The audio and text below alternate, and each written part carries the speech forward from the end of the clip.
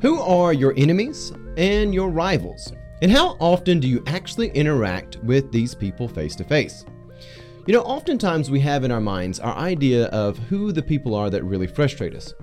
But I want us to spend some time today thinking about how we actually treat people and who are the people that we actually interact with. You know, when we look at the people that we love, how do we treat them? There's a phenomenon that happens, and one that's tearing apart our nation, where we respond to the frustrations of the world around us by placing the dislike we have of people that we've never met on the people that are actually near us in our lives. And this is a very, very interesting thing. You might refer to this as the Thanksgiving dinner dilemma, where we find this arena for chaos. You know, that's not how God wants us to interact, and that's not what God desires for us. And if we want revival in America and to avoid total collapse by way of a culture war, then we must return to Christ-like love. So thank you for joining me. I'm Pastor J. Dylan Proctor, and this is Kingdom of the Logos. And there are a few others here with me today in the studio. I'm Pastor Amanda Sparrow. And I'm Pastor Mike Proctor. And today we're going to be talking about how we can love our neighbors and how we can focus on what matters most, because that is so important to rising above the chaos that's going on in our world. And if we want revival in our nation, we're going to have to start really embodying that Christ-like love, knowing how to love our enemies, our neighbors, our friends, our family, and to move people towards the beautiful and aspirational light of the gospel. So a big portion of our conversation today is going to be on this problem, which we can refer to it as sort of the Thanksgiving dinner dilemma, the Thanksgiving dinner crisis, where people, they spend the rare moments that they might have, one of the few times they see certain people in a year, and instead of them spending that time doing something that is meaningful, they spend it bickering about people that they have either never met or have very little to do with personally. So that's going to be our main conversation. We're going to be looking at the Screwtape Letters of C.S. Lewis, and we're also going to be talking about some tips and tools for how to navigate social media and just our interactions with others. That'll be our B segment, and then we'll have a little fun game of Buy, Sell, or Hold at the end of our program. So are y'all ready to jump into this conversation of how do we navigate love with our neighbors and jump into the Screwtape Letters? Yes. Absolutely. We're ready for that? All right, so without any further hesitation. Okay, so we look at our world right now, and it's obvious that we give into temptations, we give into desires, things which are really not right. And C.S. Lewis, he wrote about this really brilliantly through a book called The Screwtape Letters, which is a series of letters which come from demons in hell writing to one another about how they might better tempt people. It comes from Uncle Screwtape to his nephew Wormwood. Now, what we find is in this a excerpt that talks about war and how people are tempted in war and they do something which we find going on in our society today. You know, our society, our nation, it's becoming increasingly demoralized, and we need revival, and that comes from God. And one of the big ways that our nation is being consumed is by forces of evil, which cause us to confuse, you know, how we actually interact with one another. We take our bad will, which, you know, that's a whole conversation to have on that, Christians and bad will, but we take bad will for people we haven't met, and we place that on people that we actually interact with. So who are your enemies and who are your rivals? I want us to think about this. Think about the people that frustrate us. Think about the ideas that you oppose. How often do you actually interact with people that have these ideas and these things which we oppose? You know, if you actually interact with them, you know, what actually is said when you interact with these things? Are these more or less the conversations we imagine happening in the shower? Are these the real conversations which happen on occasion? You know, what are our actual interactions like with people whom we consider our enemies and those whom we oppose? You know, and then I want us to flip the script a little bit and talk about the people we love. Because a lot of times our communications in the modern day and age, they're reduced down to the online spats where we have these jagged forms of communication over things that perhaps nobody in that conversation is actually interacting with in their personal life. It's fascinating. But when we think about the people that we love, do we interact with people in our family, our friends, and our neighbors? Do we act with them a lot, a few times a year? Do we treat them with Christ-like love? Do we communicate love for one another in those rare moments that we have with them? How do we actually deal with the world around us? So we're going to jump now into the Screwtape Letters, and I'm just going to read an excerpt from this, and then we're going to open up the conversation here to have a discussion on this. So Uncle Screwtape, who is a tempter, he is a demon in hell, he writes to his nephew Wormwood, he says, "As much as the general attitude towards war, you must not rely too much on those feelings of hatred which the humans are so fond of in discussing in their Christian and anti-Christian periodicals. Anguish that a person can have, of course, can be encouraged to revenge himself by vindictive feelings directed towards the German leaders. And that is as good as far as it goes. But it usually turns into a melodramatic or mythical hatred which is directed against imaginary scapegoats. He's never met these people in real life. They are lay figures modeled on what he gets from the newspapers. Now, the results of such fanciful hatred are oftentimes most disappointing in getting people to come towards hell. And of all the humans, there are those that are the English in this respect that are deplorable milksops. They are creatures that they will say that torture is too good for their enemies, and yet they will give tea and cigarettes to the first wounded German pilot who turns up on their back door. So what you are to do, my dear Wormwood, my nephew who is another tempter down here in hell, what you must do is you must realize that people are going to have some benevolence, some goodwill, and people are going to have some malice, some hatred. And that's going to be in people's soul. Now, the great thing that you must do is direct the malice towards his most immediate neighbors, the ones whom he meets with every day, and thrust his benevolence, his goodwill out to the most remote circumference, to people he does not know. Now, from this, the malice becomes wholly real, and the benevolence becomes largely imaginary. You must keep shoving all of the virtues outward till they are finally located in the circle of fantasy, and that all the desirable qualities are inward, deep in the will. And the real goal that Uncle Screwtape has is to prevent the formation of virtues. And he outright says that. He says, our goal is to prevent the formation of virtues, and you've got to get there first and have people thinking they're being virtuous when they're really not. So I just want us to talk about this. This is a phenomenon that doesn't just happen in war, but it happens everywhere. We get frustrated with things that are far off, and we take our visions of that frustration and we copy them and paste them on people that are actually in our lives who may have nothing to do with this. I mean, think about Thanksgiving dinner being ruined. You see these people maybe once or twice a year, other family gatherings, and people decide that they're going to be bickering about stuff which is, far over there as opposed to actually dealing with what matters most. So enough of me talking on this. I'm going to throw this to whoever would like to go first. What are y'all thoughts on this whole excerpt here, right out of the Screwtape Letters? I think this is a really great job of, in talking about church and kind of the lifestyle of the saints. We've often talked about, maybe more in the past, but people kind of living a double life. They live one way Monday through Saturday and another way in church. But I wonder really if that's more of a symptom of something that this is trying to get more at the heart at of, there's this distance between how we act and how we want to feel. And this idea that we know in the deepest hearts of hearts that we need to be benevolent, we need to be charitable, but to actually do that in our daily lives is quite a different thing. And so it is easier to kind of push it out to, as Screwtape writes, or as C.S. Lewis writes as Screwtape, out into almost this imaginary field, this mythical, metaphorical almost. And so by putting it way out there, we can still get that warm, fuzzy feeling we've done something right, but without any kind of real commitment to it.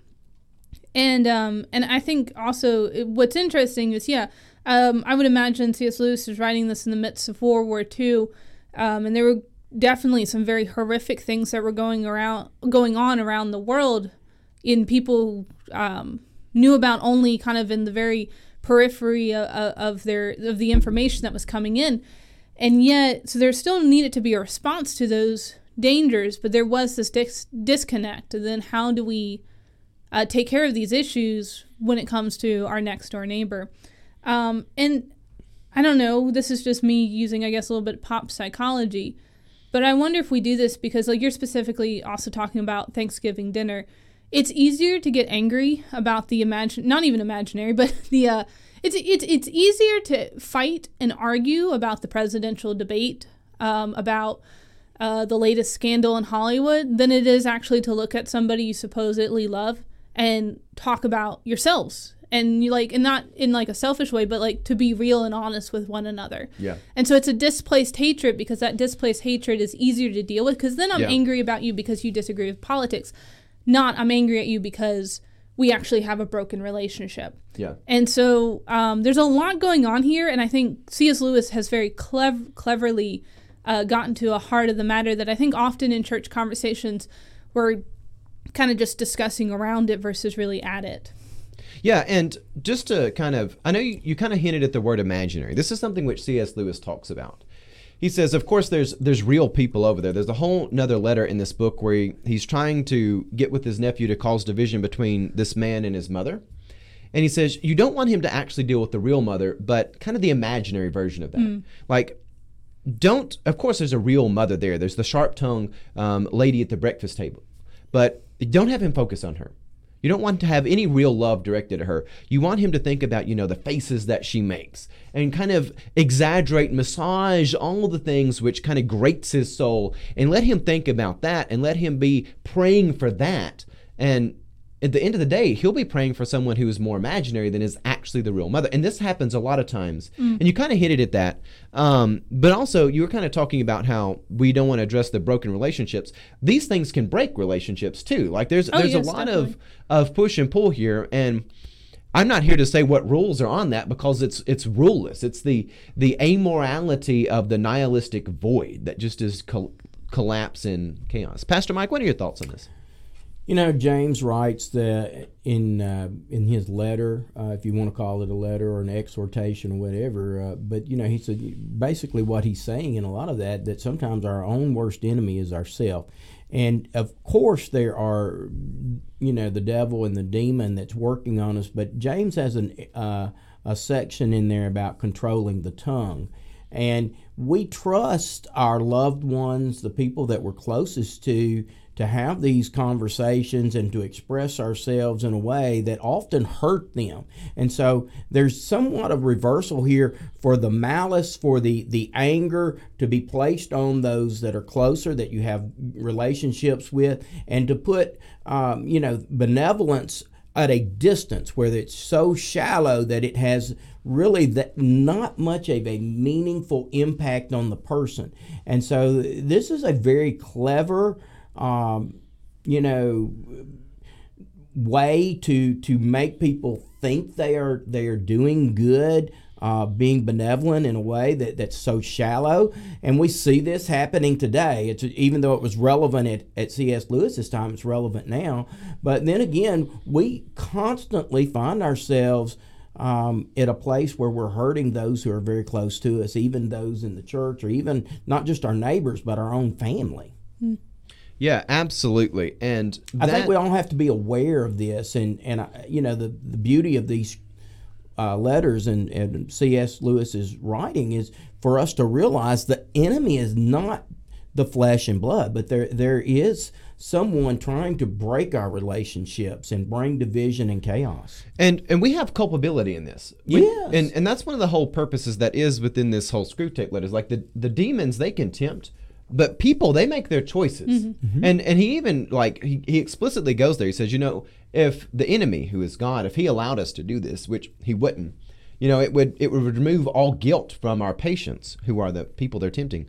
He says, we kind of have to push them just to the element where they're self-aware, they have some moral awareness that they know they're consciously doing things, but they're not so morally aware that they see good and evil clearly and they start looking for God. But just where they have some moral clarity, that they realize, I consciously want to do this, but they're not yet to the point of maturity where they realize what is good and evil, and they do what's evil, and they end up down here in hell with us. And that's kind of like their whole goal.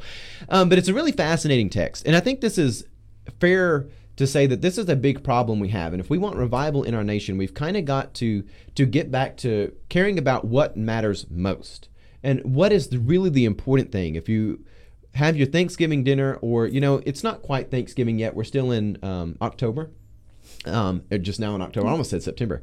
I do know what day it is. We're in October now.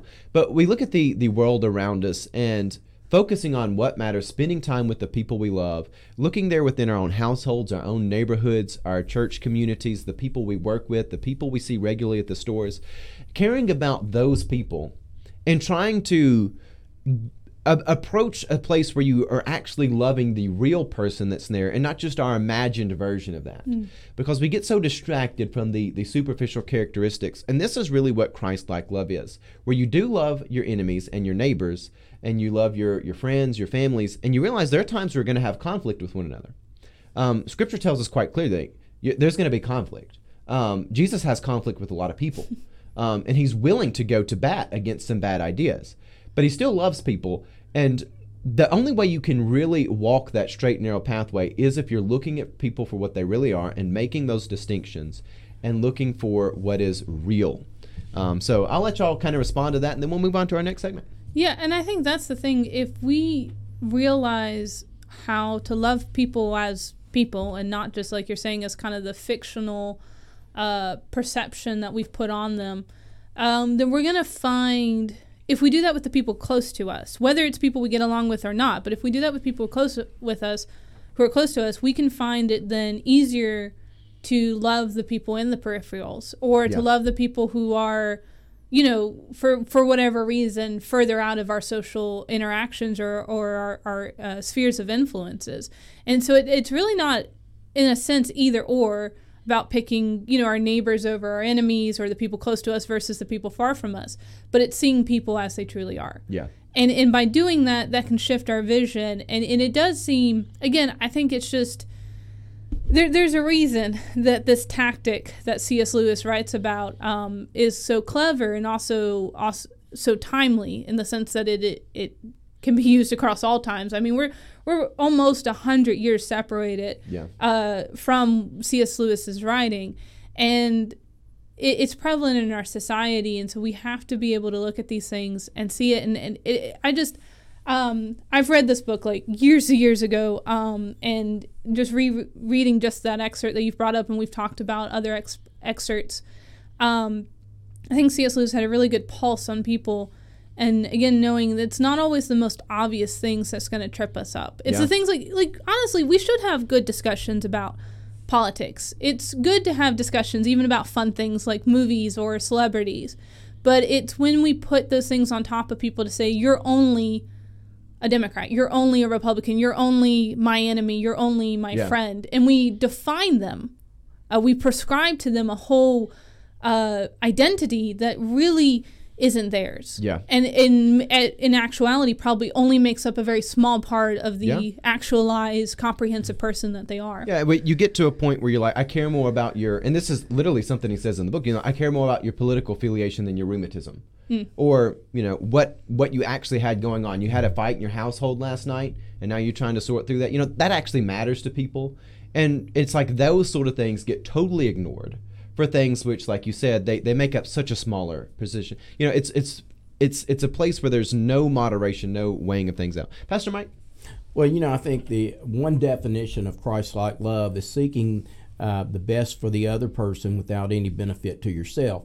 And anytime, you know, these conversations and different ideas, different things happen, if we focus on trying to prove ourselves, and that's, you know, that's what the Screwtape is saying, you know, is focus on self and getting not focus on seeking the best for the other. And I think that goes right in line with what you were trying to say, Dylan, as well, and Pastor Amanda. But, you know, I think there's an idea where we all can often slip down that pathway of trying to express ourselves and getting our way, and the focus is on us rather than the other person. Yeah. Remember that Jesus went to a cross, no benefit to himself, for others. That is Christ-like love, and we are to imitate that. Absolutely. And when you look to the Holy Scriptures, in the Epistle of 3 John, verse 11, it says, "Beloved, do not imitate what is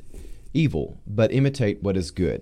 Whoever does good is from God. Whoever does evil is not seen God." Amen. Now, it's interesting how this is phrased, because it says that you can do evil without seeing God, and you may not even know. That's kind of indicated what is there.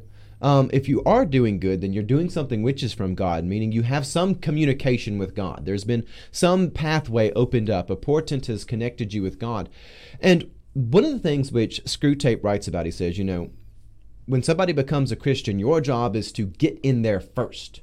Make sure you're the one teaching him his habits and theology and things of that nature, because you can get people to believe they're doing good, but they're actually imitating evil. And you don't let them have any real self-reflection. Don't let them have any time looking at what they're actually doing and making true comparisons of their expectations of God and who God is. but, keep them from seeing God. That way you can have them committing wild evils, but they will believe sincerely that they're doing good. And that's a big problem that we have there. But the scripture has warned us against that. So just kind of our parting thoughts on this segment is make sure that we are imitating what is good and what is of God. Amen. So with that being said, we'll be back here in a moment to talk about how we interact and some rules for interaction that we're going to reset. So we'll be back here in a moment.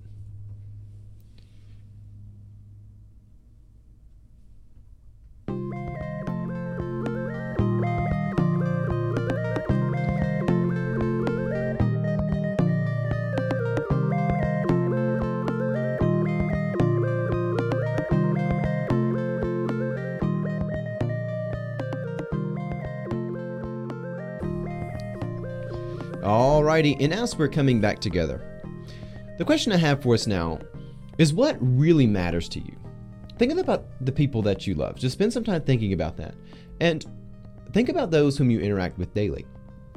Modern society has trained us that if we want revival in a nation, if you want to change the trajectory of a nation, there's something that just happens from the top down. This isn't the biblical model. Our modern society has trained us to focus on figures we have never met, to always care more about the big picture. And I say that with quotes there, the quote, big picture, end quote, more than our actual lives. This is something which is a paper elephant. And we talk about paper tigers, things that aren't really a threat. Well, this is a paper elephant because it's not really the big deal in life. God has long been telling us that what matters most and what will give you the most meaning starts in your home and those around you personally. And here's the big secret in Scripture, too, that we often overlook. That's actually how you bring revival and restoration to a nation. Looking at the people around you, loving them, taking those Christ-like virtues in their fullness, and living them out. And remembering that these aren't things that we just get to pick and choose that we like, but they are great things which have come down to us that we are stewards of, and we are to be ministers preaching the light of the gospel. And we do this regardless of our own feelings on the matter. We are to be stewards of something that is higher. God, He has long been telling us that these are what matters most, and these are where you will find meaning. It starts in your home and those around you personally. This is how you actually go about changing the world, and this is where we find true love. This is where we find God working in our lives. And for this segment, I want us to spend some time. We're going to go back and reset a proposition that I gave a few years ago regarding 4 times when you should ignore posts online. So this is when you're on Facebook or whatever social media site it is. When you see people saying something, this is a time where you can say it's okay to just ignore it, don't engage it. I want to reset these 4 pointers, these 4 rules of times to ignore stuff, to avoid unnecessary conflict because it's largely a meaningless conflict and never goes anywhere but chaos. And I also want to point out, it's become increasingly popular for people to have taken this impulsive and sensational behavior, which we do online, and allow that to bleed over into real life. This is not healthy, of course, but also it tears down our nation, it tears down our world, it leads to sin and chaos, and this is not how we are designed to interact. God designed us where there are so many more ways of communication than just what's immediately said in the words and what we see online, the tones, the body language, and a lot of that has been taken away, and people are losing those skills of reading such things. So I'm going to reset these 4. And I'm going to let Amanda and Mike, I'm going to let our pastors here respond to them and see what they think about this list, and should we add something else to it. So the first reason why we should ignore something is, the page has changed on me over here to pull up the title card, but I'll just read them. That's okay. I had a graphic where we could pull them up, but that's all right. The studio software got a little out of whack. The first pointer is the topic something that a person said? So that's point number 1. In other words, is something been brought up in a post that said, oh, did you hear that so-and-so said this, or so-and-so said that? And it looks at only the words that come out of someone's mouth as opposed to their actions and fruits. So that's number 1. Number 2, is the topic a person's appearance? Where, so-and-so looked like this. Did you see what they did? Did you see what they were wearing out there? Did you see the look on their face during all of that? So the topic just being a person's appearance. The third issue is the topic at hand an emotional release? So it's not something which is concerning with the truth, but somebody just wants to throw something out there to say, oh, this happened, I've weighed in on it, I'm mad about this. This is how I feel. And even news stories do this. Like something happens and they just want to throw something out there, regardless of what the truth is. Denzel Washington talked about this week. He said, we live in the day and age of too much information, where if you read the news and watch the news, or if you don't read the news or watch the news, you're uninformed. But if you do watch it and consume it, you're misinformed. And people are like, well, what do you do? And he says, well, nobody cares about truth. We're in the age of too much information, where people just want to have a release. They want to throw something out there rather than actually telling the truth. If you see a post or something that's just an emotional release, not concerned with truth, it's okay to just move past. And the last one on here, and this one is a little bit more complicated, is the question of, is someone branding you or someone else with a motive? People demand their own words be read by the book in an academic interpretation. You came in and asked when dinner was ready. But then when they look at their rivals, the other people, they want to scrutinize them and read their words with the harshest and most terrible possible motive. And they have this extreme scrutiny they put on other people, but not themselves. Of course, I was innocent when I said what I did, but so that's the fourth one. Are they branding you or someone else with a motive in there that's basically what it is. So what are y'all's thoughts on these four? Should we add to this? Is this a good list, a bad list? Is this applicable online only, or does this bled over into real life? What do we think about this list when we put this together a couple years ago? Pastor Mike? I think, first of all, we have to realize that social media is a platform for people to express themselves, and you need to treat it like that. But yes, there's a lot that needs to be overlooked. And the quote you were talking about with Denzel Washington, I think it very much applies to this platform. And even going back to James and what he was talking about, you can't control the tongue and the words. We can tame every animal that God has created, every creature, but we can't tame our own tongues. That also applies to the keyboard. And so when we type these words, or people type them, we need to be able to realize that there is a day and age where people are releasing all these emotions and things. And I think we have to realize also that if we're not careful, we can be drawn into a place where Screw Tape, or whoever we want to say does that, wants us to be, where it is really a place of broken relationship. But we need to realize that we are on a platform speaking to lots of people. You never know who's reading that or how many. Yeah. Yeah, I think the thing though, I think these can be definitely helpful online. And they can be helpful in real life interactions. It's a little bit more difficult, I think, in real life interactions. Online, you're, at home or wherever, at work, or maybe in the car, not while you're driving, but if you're the passenger and you're scrolling through your phone, and you see something that's inappropriate, or even something maybe most people would say is appropriate, but it's something you disagree with, you don't have to engage. There's nothing forcing you to engage with that. You can just scroll on, roll on, move on, whatever. And it can provide actually more peace for yourself and even peace for that person. Because maybe the person who posted it, if that is kind of that third one that is this emotional release, they maybe posted it without thinking about it really too much, and then they may regret after posting it. And by ignoring it, you might be actually helping them, move through that emotional release and then just not dwell in it. But when you're face to face, that's a little bit more difficult. I've kind of jokingly, but also seriously, told some friends and family when they've talked about difficult situations like Thanksgiving or Christmas or just meeting certain people. I have coined what I've been calling the T-Rex model of conflict resolution. Think of Jurassic Park and like the T-Rex is looking for the kids and they have to stand really, really still or it will see them. Sometimes that's the best way to do it, and it freaks people out. And again, this is not the best conflict resolution model for all things. So wait a second. Are you saying just like freeze? Freeze. Literally, physically freeze. And I have done this a couple of times with certain situations that I won't go into because I don't want to call anyone out. But where they'll say something that I know is more coming from a place of emotion than it is like part of a rational, comprehensive conversation. And I just stop.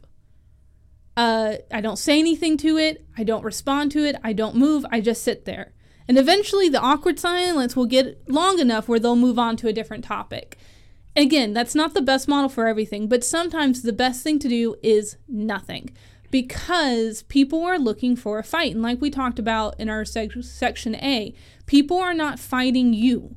They're fighting this projection of you. They're fighting a projection of the chaos of the world. They're angry at themselves, which honestly I think is a big portion of it. People are so broken and hurt in their own pain and they don't want to deal with their pain. So it's easier to yell at you because you disagree with whatever than it is to actually look at themselves and be like, oh, I'm an angry person because I'm hurt.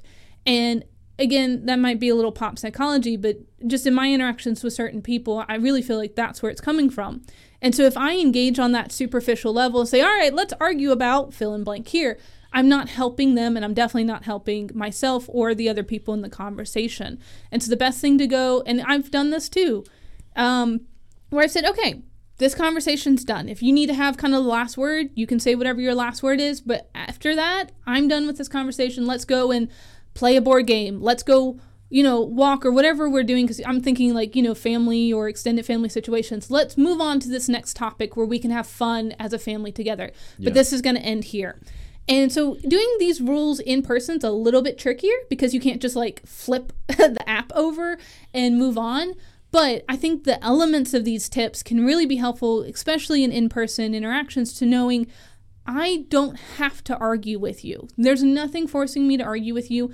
I may disagree with you, but I don't have to prove that. There's nothing beneficial at this point. Now, if we want to have a good conversation and debate movies, politics, the state of the world, let's do that. But let's also have a debate then about those things and not just as a cover for dealing with some other stuff. So let's address the elephant in the room, the real elephant in the room, and not make up a paper one. And if we can't do that, if that's not healthy for our relationship, then let's move on to something else.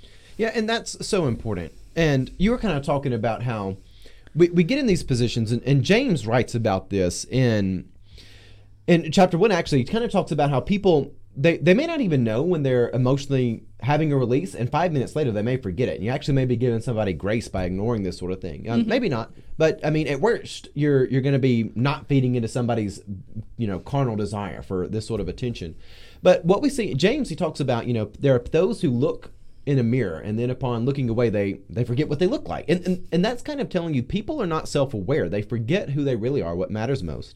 And, in that same chapter, James talks about, a double-minded man is unstable in all of his ways. When people have these pushes and pulls inside of them, and there's this sort of chaos and entropy, if you feed into that, well, you feed into that and it just grows. It gets more and more vicious. Pastor Mike, your thoughts on all this? Yeah, I think you guys are hitting on some very key statements and elements of everything that goes on within our social actions with one another. I think, the idea of what Amanda was talking about, the peace and being still, I think it's a good statement to say we can agree to disagree. It seems like we've come to a place where such division comes when we go to arguing and things of that nature. I love how the idea, what you said with James, in the release, especially on a media platform, somebody writes something they've trusted, that they're really crying out to trust someone to hear them.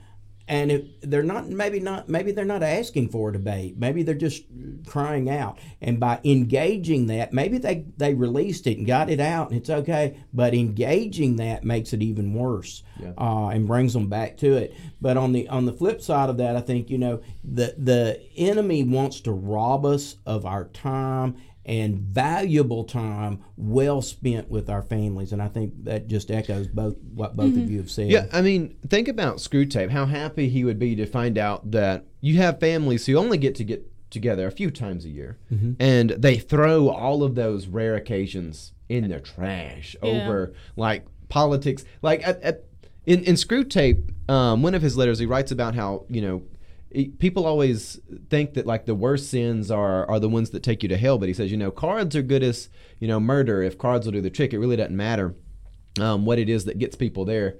And if they want to sin with a fantasy, like fine with me, food is food as long as they get in hell. But to see people throw away those rare good things they have for like nothing, Yeah. Like, no return on that at all. Just throw away stuff. And if we want revival in our nation, we've got to get back to looking at what actually matters to people. And you can't always have, I'm going to abstain from commenting on the debate that happened a few days ago. I took like several baths after. Anyways, no commentary. But I was looking at the world, and oftentimes people wonder, well, why were these questions even asked in debate? Like a lot of people were legitimately frustrated with the topics at hand because they're not actually what matter to people. And if you want to know the truth, if you're going to have a national debate, it's actually going to be pretty hard to have questions that actually matter to people, because what matters to people a lot of times is really practical stuff. Like, when am I going to, ask that engagement question? When am I going to ask that girl to marry me? When am I going to, sort out the details in my new job? When am I going to figure out if I want to move towards that side of town or this side of town? Those are the things that actually matter to people. And those are actual things that we can talk with one another about, that we interact with and we navigate the world. Your neighbor who doesn't have a lot of people come visit them. These are things which actually matter to people and actually make society a totally different place. When people get worried about, what's going on here in our local school system, let's go and get involved in the school board. These are things which make a difference. And you can't really do that from the national scale. But yet all of our energy, all of our time is being consumed with stuff that is out in the furthest most circumference, and we're spending very little time looking across the street at the people whom we should know very well and love, and yet they're largely foreign to us. And, Christ always wants people to be looking at what is true. One of the most phenomenal things about the New Testament is, well, it's the fact that it is an exercise in critical thinking. You get all these different worldviews come together, and at the climax of Jesus' interview with Pilate, Pilate says, "What is truth?" And I have always wondered, was Pilate being sincere? Was he not? Is he joking? Like, what is his actual thoughts even in that question? But Jesus is very deliberate in telling people, I am the truth. You pursue truth. What is true matters. Not just what you feel or what you desire or what you think is going on in the world, but what is true matters. And the only way you can really approach that is if you're actually looking for it. If you're imitating what is evil, if you're just focusing on pettiness, then you're never going to get there. So final thoughts on this segment before we move on to something a little bit more fun. Just an extra tip, something that my Pastor Mike said that kind of reminded me of something. When you do see something on social media or even in person, and you're not sure if it's a cry for help or if it's just screaming into the void, and you feel like you have to, if you really truly feel like you need to say something, do it privately. If you can't in person, send a private message. Yeah. If you really feel like something bad is going on, if this really is a cry for help or something, maybe abusive behavior is happening, and again, not just physically abusive, but maybe emotionally or verbally, then speak to that person privately. Do not engage that on a public field. Now, the Bible also tells us this. Go to the person privately. If that doesn't solve it, then grab yourself a good Christian friend, not to triangulate, not to cause chaos, but just someone who you can trust. And if that doesn't happen, then you can progress to other means of mediation. But always trying to handle these things privately, not because we're trying to hide things under the rug, but because if it's a legitimate cry for help, you need to address it. But if it's just screaming into the void, then that way you've not fed into it. So I think that's just a good tip. Again, that might be easier to do over social media because you have a means to privately message people. In person, don't be afraid to talk, if it's a family gathering or a gathering of colleagues or whatever, don't be like, hey, let's go talk in the hallway. Or, hey, if you've got a minute after this meeting, let's go chat for a bit. But I think we've just got to, we're not saying ignore people. Please don't take that away from this. And I hope we've made that clear. I think we have. But the idea is we're going to set healthy boundaries to where when there's poor behavior, that poor behavior is not getting the limelight it so desires. Yeah. Thank you for clarifying that, Pastor Amanda. And just, I got the title cards for these points together. Let me just wrap up this segment by reading them. So number one, if the topic is something a person said, the superficial things, you don't have to engage that. It's just how it is. If the topic is a person's appearance, something superficial, you do not have to engage that. Do not feel guilty if you move on. If it's an emotional release, again, look for something which is truer and more meaningful than just the emotional releases. And number four, are they branding you or really anyone else with a motive? Are they trying to say and project what your thoughts and actions are, and reading things with an absurd amount of scrutiny. So that's what we have on all of that. So we will be back. We have one more segment we're going to do. So thank you for spending time with us.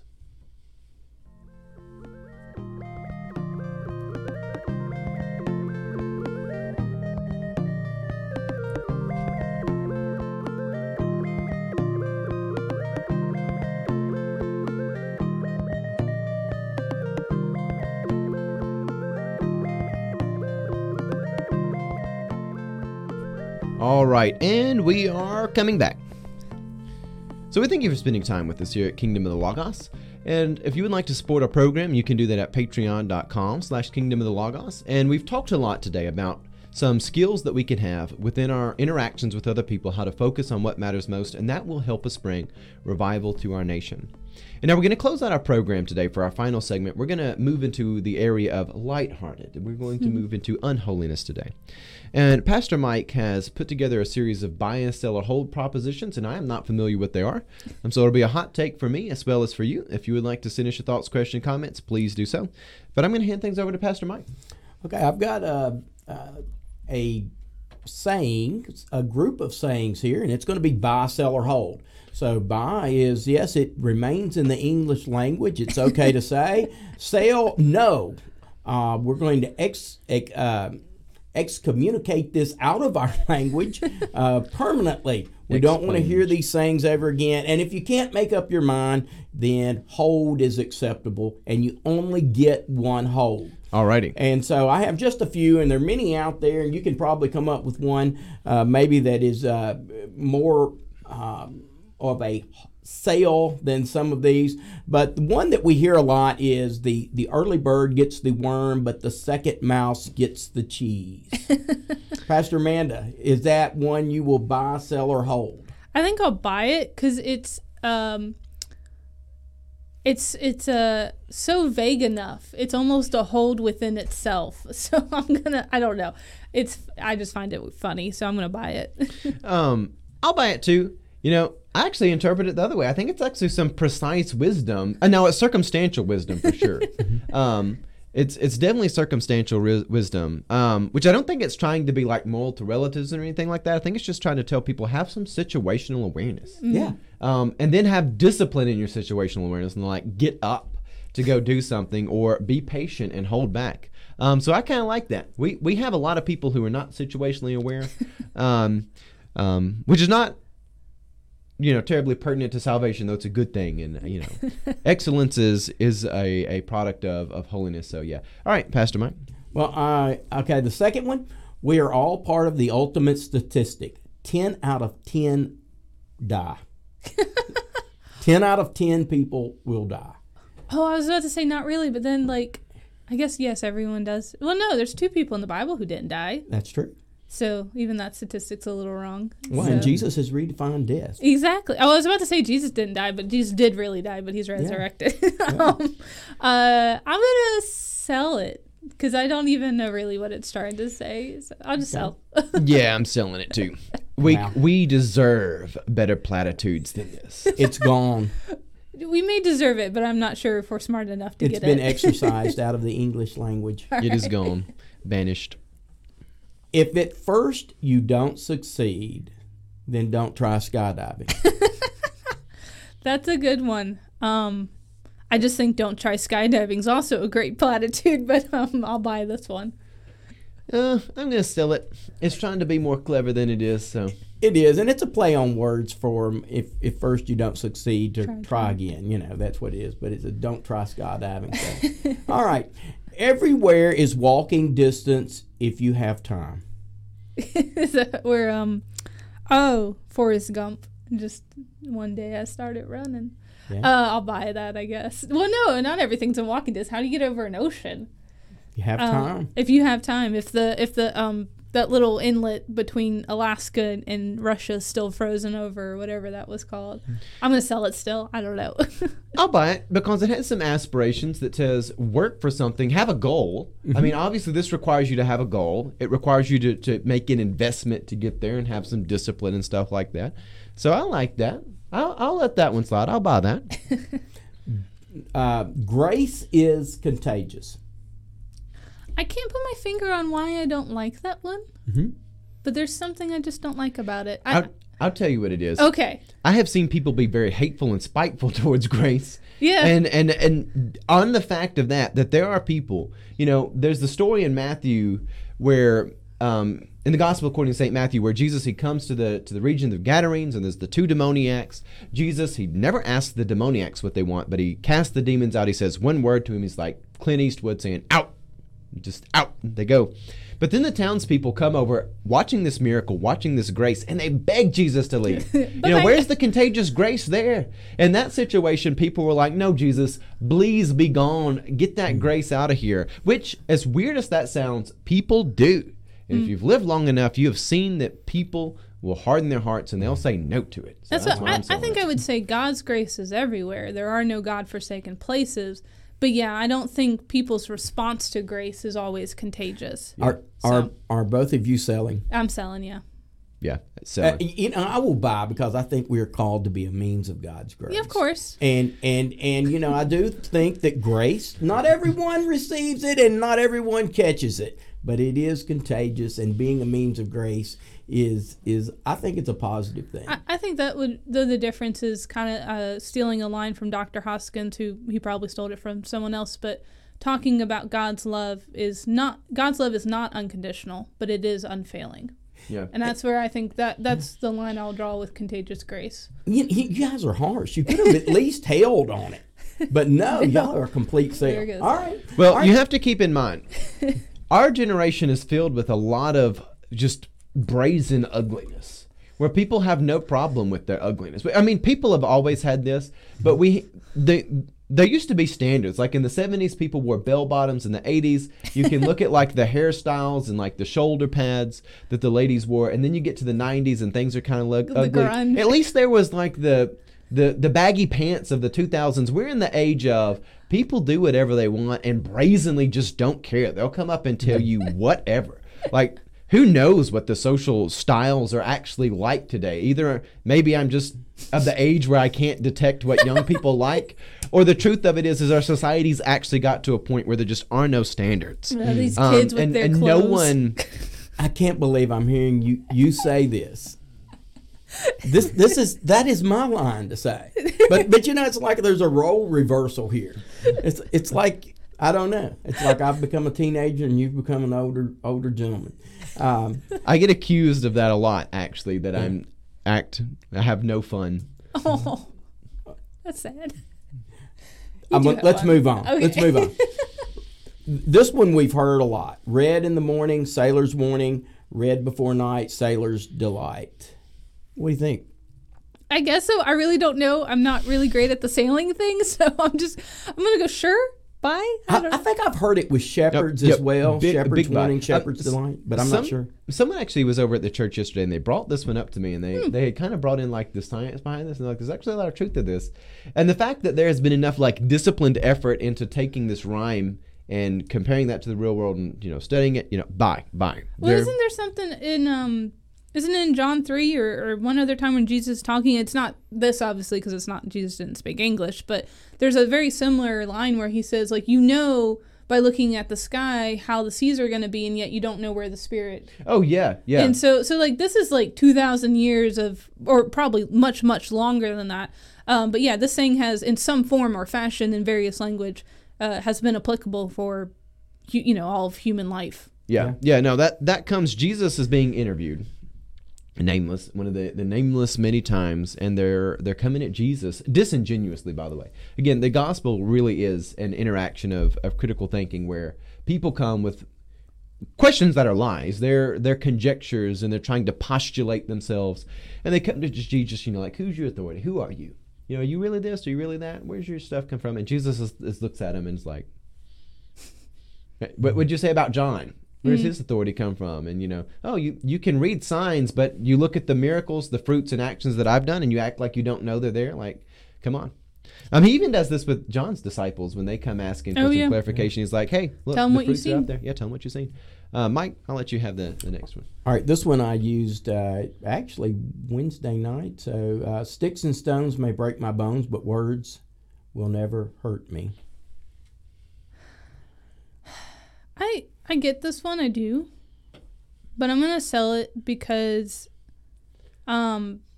without a doubt, we can be strong against what people say about us. We can stand against that. But I think in at least my experience, that's almost been used as a platitude to allow bullies to continue to bully. Be like, oh, those are just words, so ignore them. Like, no, maybe we should address the abuse. So I'm going to sell this, and I know this is just me speaking to me. So make this a personal sell? I don't know. Well, now I've got to like weigh on this a couple of ways. I'm selling because I have no idea what this means and never have. Is it meant to be sarcastic or literal? It's from Screw Tape. It has to be a saying from Screw Tape. I used it in the sense of this is a lie. Yeah. Because words do hurt people. Well, my thing is this. I've never been able to figure out if it's meant to be taken literally or sarcastically. I don't know if it means that it's... I don't know what it means. But to the question of, we have... Amanda's talking about bullying.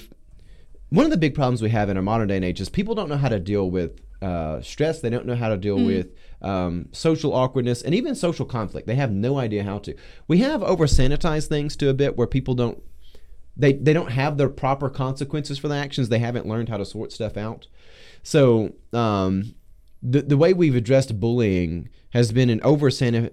I mean, obviously you can't let kids kill one another, but we have kind of over-sanitized that. We have a whole generation of people who don't know how to interact with one another.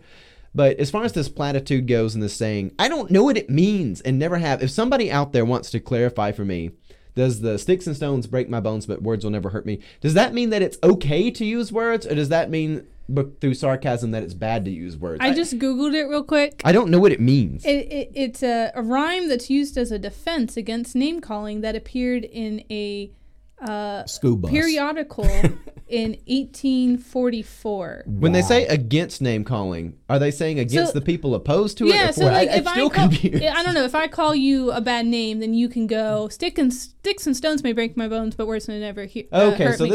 It's a defense mechanism when people are attacking you. Okay, with so words. this is a comeback. This is like a scripted comeback. It's a saying. Yeah, it's a scripted comeback. See, I never got that. Which again, I think Been confused about this my entire life.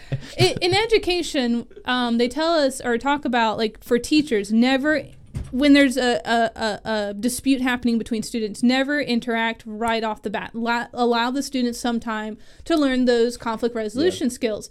And sometimes, depending on the age and skill of the child or adults, this may be the only thing they have in their arsenal. Okay. But at some time, I think it's just really insufficient. And that's why I'm selling it, because I think, again, not that we need to coddle people, again, either children or adults. They need to learn how to do those resolve those conflicts on their own. But I think this is just really inadequate, where I think we can look at bullies, and whether, again, child or an adult that's bullying us, and say, listen, that is hurtful what you just said. It will not define me, but you got to stop saying this. Yeah, it's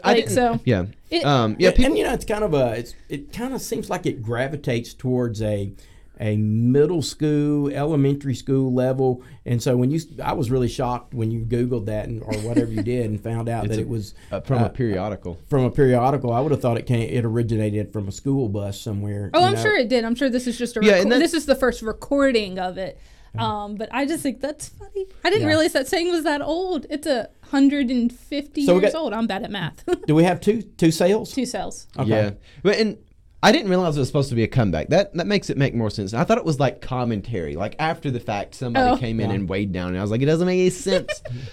I don't get it. It wasn't after somebody had been throwing sticks and stones. They were throwing words. Yes. Yeah. Yes. Okay. Or perhaps both. 53.3% of all statistics are made up on the spot.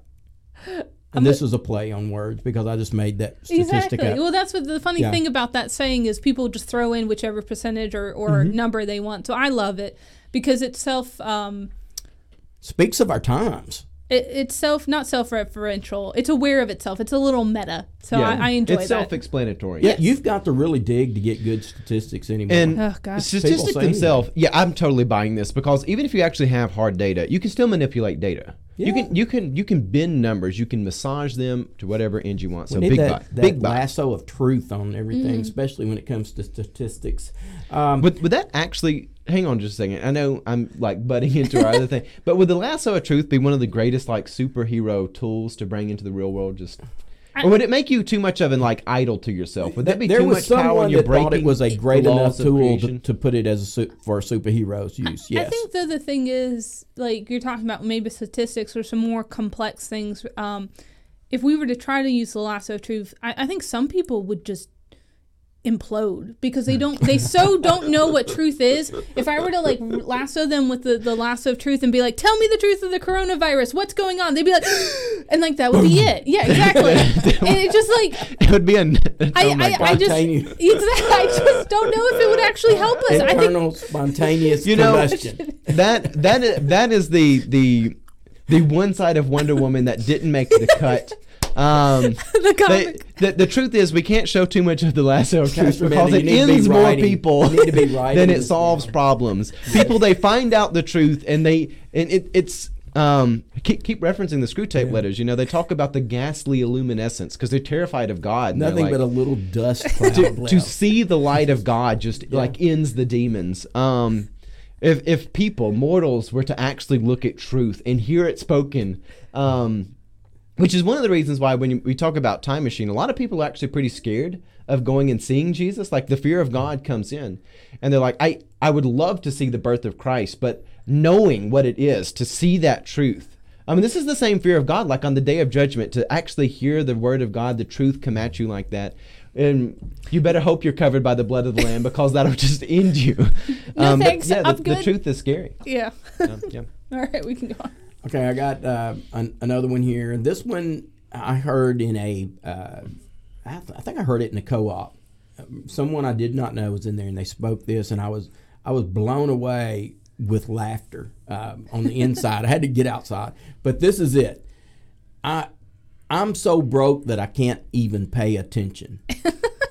and you know, there was something about that said, I don't know what's going on here. Somebody was asking him if they could borrow a few dollars or something, and he said, I'm so broke I can't even pay attention. And when I heard that, it just took like a few moments for it to sink in, and I just thought it was hilarious because he was trying to be funny. Yeah. But at the end of the day, is that something that is that acceptable?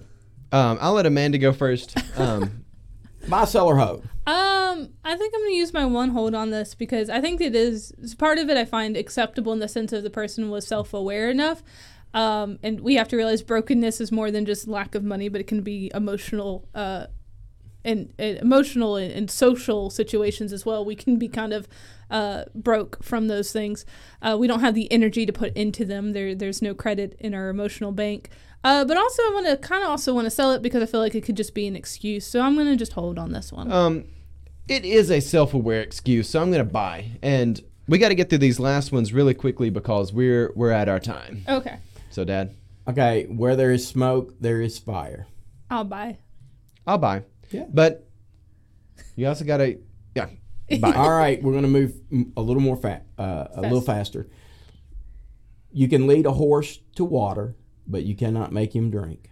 Gosh, I feel that one a lot. Not that I have horses, but just with people when you're like, "What I just told you the correct answer," or like giving you the advice, and it just, I don't know. It's frustrating. Also, I think more humility on my part could help too. But yeah, I'll buy this thing. Okay. Big buy. All right, one last one. Give someone a fish and feed them for a day. Teach someone to fish, and you feed someone for a lifetime. I agree with the sentiment, but I also think, again, the pendulum gets to swing both ways too far. Sometimes we do need to just give people a fish. And not just that, but sometimes you have to give them the fish so you can then teach them how to fish. It's not, I don't know if it's really an either or. I think it needs to be a both and. And again, like you were talking about with the other saying about some situational awareness, knowing when we need to feed people immediately and when we need to teach them.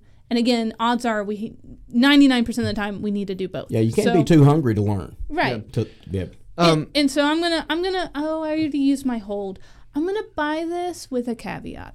I'm going to buy it, big buy. You know, theologically, God wants us to conform our will to His and to willingly do so. God, He comes to us. He does spend time where He's very close to us, but then He does withdraw a little bit so that we can grow. So I think there's definitely a theological truth to this. And so there's that. Thank you, Pastor Mike. Clever sayings. Wrapping up really quickly, I know we're right at time. and maybe a little bit over. But any final thoughts? Some interesting things we've seen this week. Some final thoughts. Maybe they're unrelated to this. Just final thoughts as we wrap up the program. Yeah, nothing that has to do with anything we've said before, but just the last few days I've been outside more, and because the weather's been nice, and we went to the Parthenon as a family and had our birthday picnic out there, and just to see families out and life still going on, it's just beautiful, because, like, people exist, society exists, like, there are things that in the midst of even all the craziness of the world that's happened, there's still beauty and fellowship and human beings. So it's a good reminder. So I don't know. Yeah, get that's outside. good. It's good for your mental, physical, and like overall health. Get outside. Yep. I think most everybody's ready for a change, and just the change in the temperature, the way the seasonal change is so good. It's welcoming. It's refreshing. It's just good to breathe some fresh air. So I'm with you 100%. I want to echo that same sentiment. And I'm going to wrap up my final thought with a shout out to the U.S. Marshal Service, because every few days you hear a little information of some more children they have rescued, some bad guys they have Praise God. sorted out. They've been doing God's work, adjudicating some things quickly and swiftly. So, praise be to God that the U.S. Marshal Service is out there doing some good things. Mm-hmm. Shout out to them. So that's where we'll wrap up our program. We thank you for spending time with us. Again, this is Kingdom of the Logos, a Christian program of critical thinking and adventure. And God love you, and have a blessed day.